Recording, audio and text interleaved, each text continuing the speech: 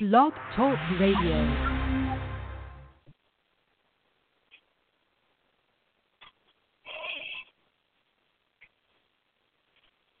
All right. Hello, everybody. We had to go and do a quick reboot. Wow, what an hour of radio that was. That was fantastic. I was pleased to be joined by former Twins coach and player for 35 games in the 1983 season, Scott Alger. And then what a treat that was. That was Jessica Soto, who is the fiance of Ray's major league prospect or major league starting rotation pitcher, Jacob Faria. Coming on shortly, I have ESPN's Phil Mackey. Phil will be here momentarily, and we will talk about the Twins. We're going to talk about their offseason. We're going to talk about how they missed out on Yu Darvish. I'm going to give him a chance to kind of talk to Twins fans and explain. I think he and I are kind of on the same page. It wasn't about dollars. It was about the Twins' lack of being willing to go the sixth season. And we're going to talk about this offseason, which has been a really slow and kind of weird offseason. So without any further ado, I am very pleased and honored to have on the co-host of 1500 ESPN's Mackey and Judd show, which can be heard 9 to 1 weekdays.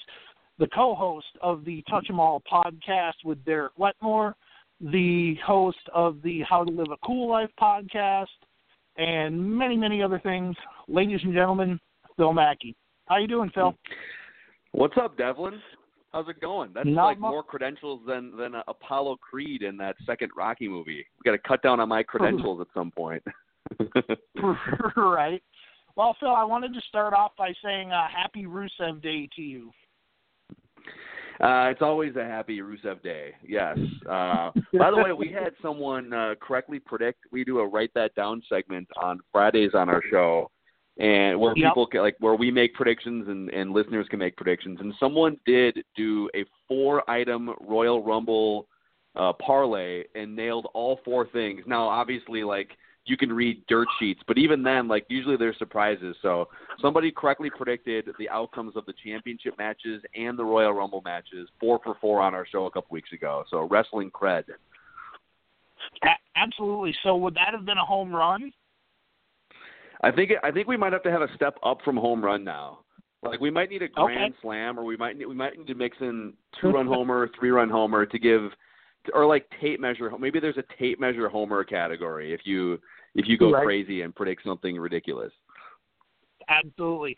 And then the next level after that is you're going to get Byung Ho Park bat flip level. Yeah. That's the one thing that we're deprived of. We don't get to see the 20 home runs in the midst of the 240 strikeouts, but those 20 bat flips with the Twins would have been really fun this season, or even in Rochester, I guess. They're still fun. Absolutely. So you're a native Minnesotan. You and I we're relatively close to the same age. We kind of grew up with the Twins being really terrible for all of the 90s, with the exception of 1991. Can you kind of talk about, has baseball always been your first love? I would say, well, from a sports perspective, yes. Deep dish pizza is among my first loves too, but just from a sports perspective, yes. Sure. And I think for me, I realized, well, first of all, I think there's a midnight, because you and I are on the same timeline, but I was irrationally excited about some of those mid-90s Twins teams that actually had some pretty good players on them, but just couldn't pitch. Oh, yeah. They had and of course, if you were born in the mid-'80s, you didn't really remember much about 87, 91, so you were just you were trying to find anything with Rich Becker in center field in 1996. But there was a couple teams where they had Paul Molitor and or Chuck Knobloch, and Ron Coomer was a good player, but they couldn't get anybody out. Where you look at the pitching staffs, and everybody had a 6.5 ERA, and it was Frankie Rodriguez and and all these bums who just threw meatballs over the plate. Bob Gooseberries and yeah. Yes, exactly.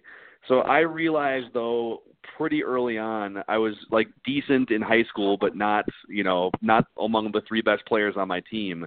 And so I decided when I went to the University of Minnesota for college to do one last hurrah shot to play baseball. They had a fall baseball, like a walk-on tryout for kids. They do like 20 or 30 kids, and they put you through all these different workouts, and they maybe keep 1 or 2 for the season. And the first drill out of the gate was a 40-yard dash, and like the guy who beat me could have stopped in the middle and taken a nap and then continued, and he still would have beat me. And so I knew right away that I wasn't going to play baseball and make money. And right. To learn that when you're like 17 or 18 is probably a good thing. And then I wound up talking about baseball and doing play-by-play in Wright County for amateur baseball games, and got an internship at the time KFAN, and I'm still getting paid to talk all these years later, so not bad. Absolutely. So let's kind of switch gears here. Let's talk about last season for the Twins. The Twins obviously rebounded. 2016 they were the worst team in baseball. They lost 100 plus games. I guess as a Twins fan, the upside of that is you got Royce Lewis, and I know you guys were talking about. At the time, the big debate was Royce Lewis versus Hunter Green. And just kind of being around Royce Lewis and seeing how well he's played so far, it looks like the Twins made the right deal. Yeah, I agree. So it's so hard going into the draft to have a really strong opinion on let's face it, like high school kids that you've never seen before. At least in some of the other drafts, you can watch NBA prospects play for Kentucky or for Duke, and you can watch all of their games against top-level college competition and kind of, you can kind of glean some things based off body language, who's going to work, who's not going to. Like, you kind of knew that Michael Beasley was going to be aloof in the NBA. But then you watched Karl Anthony Towns play, and you knew that Karl Anthony Towns was going to be obsessed with winning. You could kind of predict watching Andrew Wiggins at Kansas that he was going to be a drifter on the court and probably wasn't going to have that alpha mentality. It's so hard with baseball because unless you're going around as a scout watching high school games, and even like if you're watching college games and some of the top college players, it's hard to project to what they might do 6 years later against major league competition. But I think what makes Royce Lewis stand out, and it's why I would very much hesitate to trade him in these Chris Archer rumors. I don't know if they're asking for Royce Lewis, but I think because he's the number 1 overall pick and because he seems to have such a high level of maturity and such a great demeanor about him, in addition to getting on base at like a 40% clip in his first year in professional baseball, that seems like the type of player that very few times out of 100 completely flops. In fact, we did this on the Touch 'Em All podcast a few days ago, and on our show, we went back and looked at the last 25 years worth of position players drafted number 1 overall. Yep. And like the worst case scenario is Delman Young. So and Delman Young had a season where I think he got MVP votes in 2010. And so if the worst case scenario, Royce Lewis, if the worst case scenario is Delman Young, and I don't think it is, by the way, because I think Delman Young was extremely immature and had some work ethic issues, and Royce Lewis doesn't, and the upside is Hall of Fame.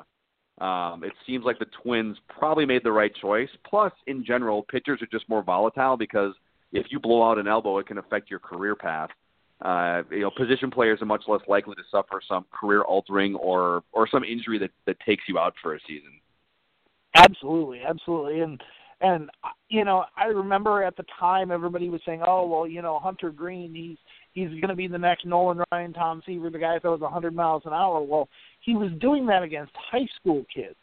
And that's what's important to remember is, you can look really good throwing the ball 100 miles an hour against high school kids, but once you get to college and the majors, it's a different ball game. Oh my God! I remember my dad when I was a kid. My dad's the reason I'm a big baseball fan. My dad was a big baseball fan. His dad, my grandpa, actually He played football at Notre Dame under Newt Rockne in the late 20s, and then he also was a Barnstorm baseball player. So he would play on organized teams that would play against Negro League teams in the like 1930s, like the early 30s. And so like it was kind of a pitcher family growing up. And my dad and then his dad before him would always say, you can fire a baseball out of a bazooka or a cannon, and if that's the only thing you throw, professional hitters are going to turn on it. I remember watching a game, this was probably in 2011 or 2012. Josh Willingham was at the plate. You might even remember, you're a diehard Twins fan, so you probably even remember this game. Yeah, Aroldis Chapman game when he hit one into the upper deck in Cincy. Exactly, yeah, 3-run bomb. Yeah. And so this is a great example of what I'm talking about and why I would be a little bit skittish on Hunter Green if he doesn't have a great secondary pitch. And it's harder to teach a great curveball or a slider if you don't already have a natural feel for it. Josh Willingham, professional hitter, standing at the plate, a 3-1 count, and he knows a fastball is coming. It's going to be 103 miles an hour, but he knows it's coming, and he hits it 460 feet for a 3-run homer that broke the game open for the Twins. So if you don't have a secondary pitch, it's really hard. I wouldn't be shocked if Hunter Green struggles to be a starting pitcher successfully in the major leagues. I mean, I think if you throw 100 like that and you stay healthy and you're that high of a draft pick, he'll for sure be a lights-out reliever somewhere. But, you know, yeah, I mean, Royce Lewis seems like a great choice.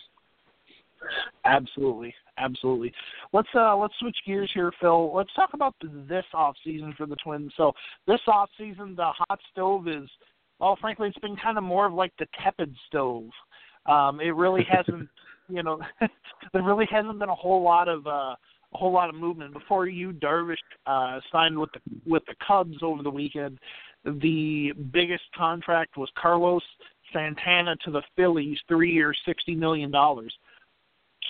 Is it just everything was waiting for Darvish to drop, or is there something else going on? Because, the contract, the CBA is coming up, and players are talking about collusion, and now they're talking about having a free agents only spring training down in Florida. And what's going on? That's a great question, and it's hard to answer because, well, first of all, I don't think it's organized collusion. I don't think Rob Manfred got into a room with all the owners and GMs and said, all right, or I don't think there's an email thread that was sent out. Like, I don't think it's organized collusion.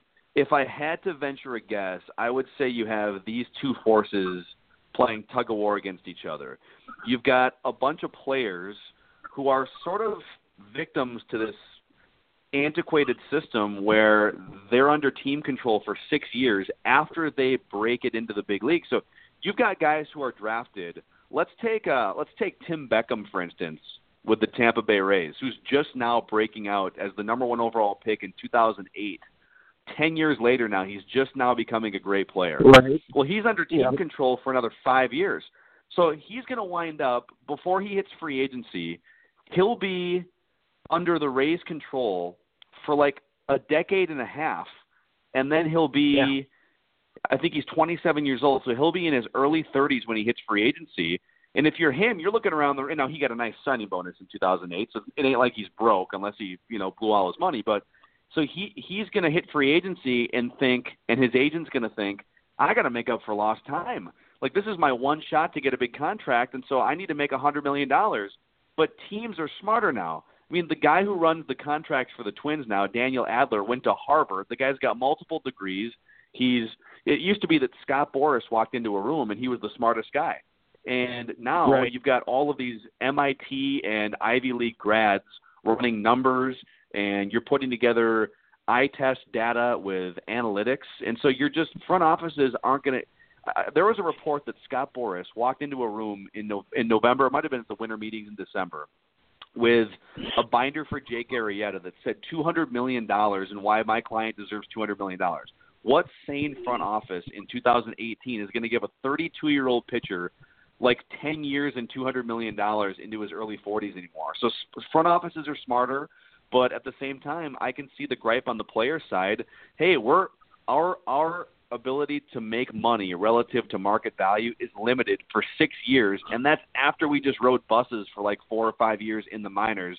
I could see players pushing for earlier free agency at some point or pushing for earlier arbitration, which allows them to make more money. I mean, Mike Trout was winning an MVP award making $500,000. So I can definitely see where players have a gripe.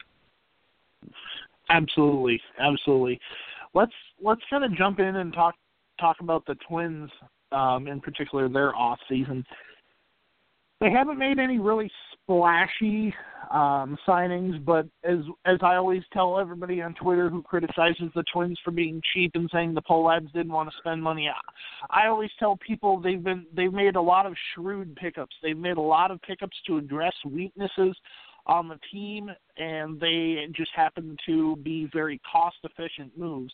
Can you ever remember a season where they've revamped the bullpen so much? I mean, they've added Fernando Rodney, Zach Duke, and Addison Reed, and those, it's not just that they added 3 bullpen guys; it's the quality of guys that they added. I mean, Rodney's an all-star closer. Addison Reed pitched his butt off last year in Boston, and he came over on an $8 million a year deal, and then Zach Duke got 1.2.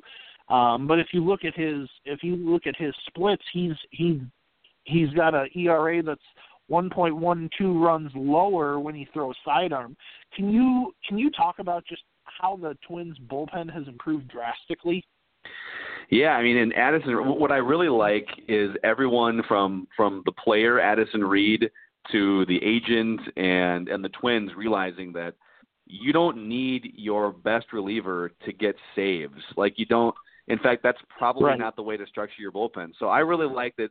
Fernando Rodney is probably going to have a month where he gives up 14 earned runs like he did last year. He's not going to pitch a clean slate in 2018. He's going to drive you. Twins fans, be ready to be driven crazy by Fernando Rodney.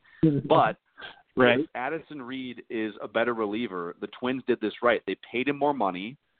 He's not going to just be saved for the 9th inning when 2 or 3 run cushion. I'd much rather Addison Reed come in and pitch between the 7th and 8th innings or the 9th inning too. Tie games. Maybe you're down by a run. Maybe you come in and there's 2 runners on and 1 out and you got to put out a fire. Like that's the most valuable role for a reliever to be in, and they're paying him like it too.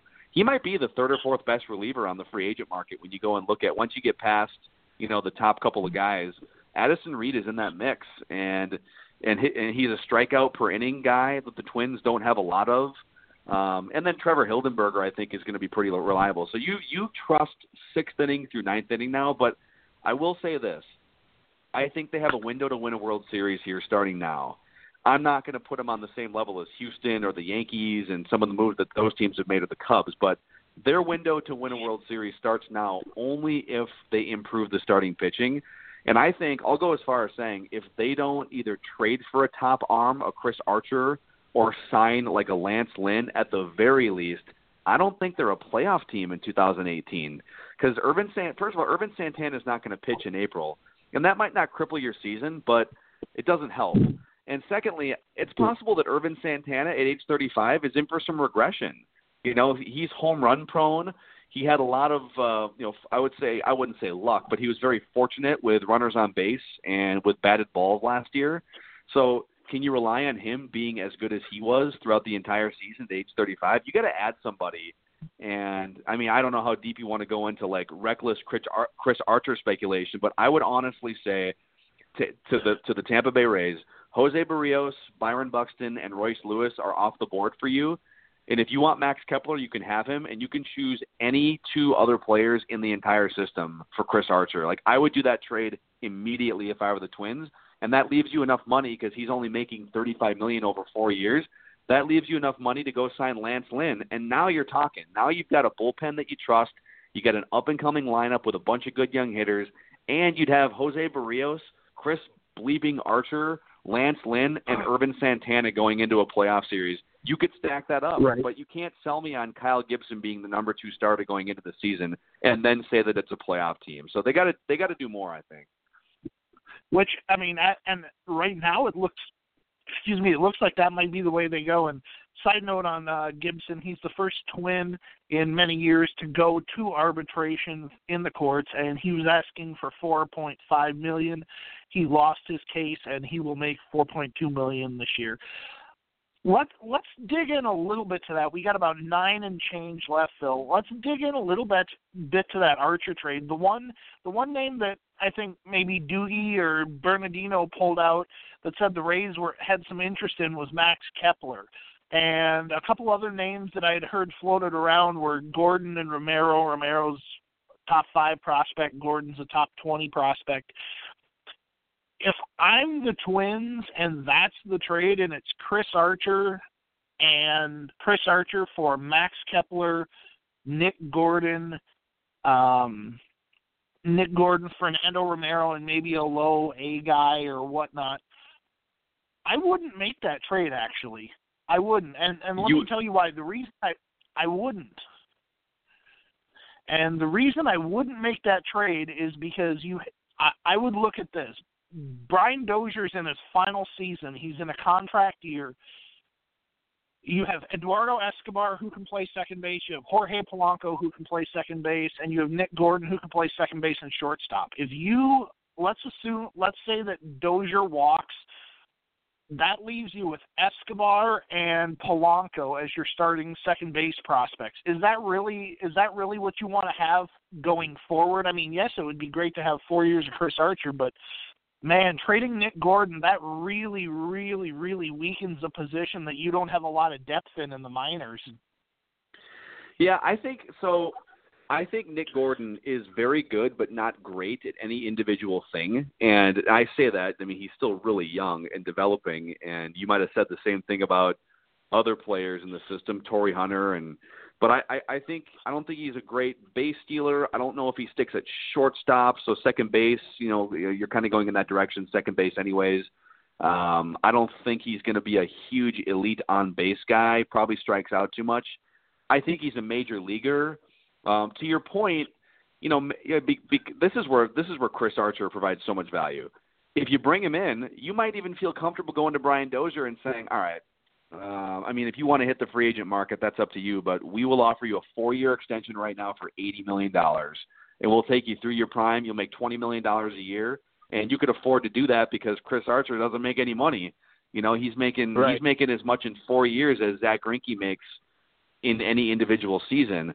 Sure. And then I would say that like Max Kepler would be the thing that makes me the most nervous because I believe in his work ethic. I believe in his approach in general. He's been atrocious against left-handed pitching, but I think he fixes that to some degree, and it wouldn't shock me if he became a perennial, 55, 60 extra base hits and got on base a bunch. I think he's a plus corner outfielder in the long run. I could see him exploding at some point, but I also think you can find corner outfielders. I just do. Like unless you play shortstop, center field, or top-level pitcher or catcher, I think you can replace those guys even just going year to year on free agents. Now, second base and third base are a little harder to replace, so your point is well taken. But it's been so long since the Twins have had a top 12-ish pitcher in the league at the top of their rotation. It's been maybe Francisco Liriano in like 2010 when he was last really good for the Twins. But otherwise, you got to go back to Johan. So, and also, I know for people saying, well, what about Chris Archer? He's got ERAs over 4 the last couple of years. And if you're still on the win-loss bandwagon, like he lost 19 games, the Rays offer atrocious run support the last 2 years. In fact, no team in the American League has scored fewer runs than the Rays the last 2 years. And I think the ERA goes down well below 4 when you put the Twins outfielders behind him just catching every fly ball in sight. So, I'm not saying that the Twins wouldn't regret losing some of those players at some point, but I think the benefit of having Chris Archer in a window to win big would be the thing that overshadows. Absolutely. And that and this is another conversation for maybe another episode, but I know I listened to you and Derek on the podcast and you and Judd on the radio, and you always talk about you and I are a lot alike in that it all depends on how you value what the inherent value of the prospects is from your point of view. Now, if you look at if you look at Fernando Romero as a top 5 prospect in your organization and you think, you can put him and Berrios together for the next 10 years and have a nasty 1-2, maybe you don't make that trade. But I think a lot of it depends on the inherent value that the Twins place on prospects. Yeah, and I would even add to that, I would say you have to be objective about – Derek and I on the podcast always talk about prospects like lottery tickets. And if you can get to the point where you're pretty accurately putting a percentage chance to be a major leaguer and then a percentage chance to be a star, I don't know how you would exactly quantify that. It's kind of like Baseball Prospectus has their percentile projections for each player. Yep. Like if Brian Dozier performs at his 90th percentile, he'll hit 46 home runs. I think you have to do that with your prospects. Like Royce Lewis is the number 1 overall pick. He's got great makeup. He's got all the tools. He's patient at the plate. He's good at shortstop. So Royce Lewis, there's like an 80% chance that he's a serviceable big leaguer. For a guy that was drafted in the 9th round, who's still in Fort Myers and who has like a 90-mile-an-hour fastball and is crafty, there's like a 1% chance that guy is a serviceable major leaguer. So if you can accurately do that and then use those percentages or those lottery tickets and judge your value in return based on that, I think that's where the smart front offices are operating right now. Absolutely. Real quick, I wanted to give you the last couple of minutes. I lost my dad recently, and I know you lost your mom last year. Can you talk about what you got going on in terms of the fundraiser that you're doing? And I want to give you a chance to kind of put that out there and hopefully raise some money. Yeah, thank you. I appreciate that, Devlin. And I know you and I are Facebook friends, and it sucks.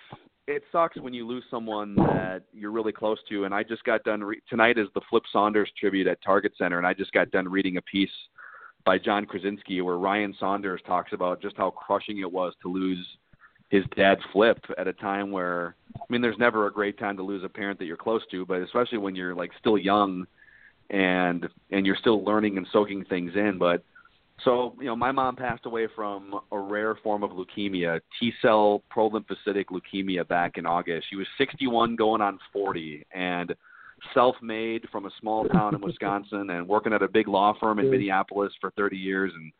And no one saw it coming, thought that she'd live till she was 100, and here we are. Absolutely. And so I think her mottos were, do good things for other people and live your life with joy and passion and empathy. And so my new mission, among others, is to try and help wipe out blood cancers by just doing whatever I can. So I have a link on my Twitter page, twitter.com/Phil Mackey. And it's the big climb is this weekend downtown at the Capella Towers. 53 stories, people climbing the steps and raising money. I'm going to die halfway through, by the way. It's going to be probably heart-related on the 25th floor. But, I'm just putting it out there. If people want to donate $5, if they just want to retweet it, or if they just want to say, hey, I feel your pain and I've been there. Sometimes it's reassuring just to connect with people and share stories. So, hey, I appreciate you giving me that platform, though, Devlin. That's awesome of you. Yeah, absolutely. No problem. And I also just wanted to say that I am doing what is called the #Spring Training Challenge. I have a video posted to my Twitter account, which is Devlin_Clark84. For every one hit that the Twins get throughout spring training, I'm going to donate $1 to the Twins Community Fund. And Wow. if I can get a Twins Hall of Famer on my podcast, I will add in an extra $50. So I want to see the Twins bats come out strong. I'm also going to make a donation to Signatures for Soldiers on Twitter at Sigs for Soldiers, SIGS, the number 4 Soldiers. He does a lot of stuff with disabled veterans, and that's what my dad was. So we both have causes that are near and dear to us. And so fans, go ahead and check out Phil's page. It's at Phil Mackey. Phil, I can't tell you how much I appreciate you coming on my podcast and giving me helping me out. I greatly appreciate it. Let's do it again sometime when the season starts, all right? Absolutely. Thanks a lot, man. Take care. Thanks, Devlin. Ladies and gentlemen, that was Phil Mackey.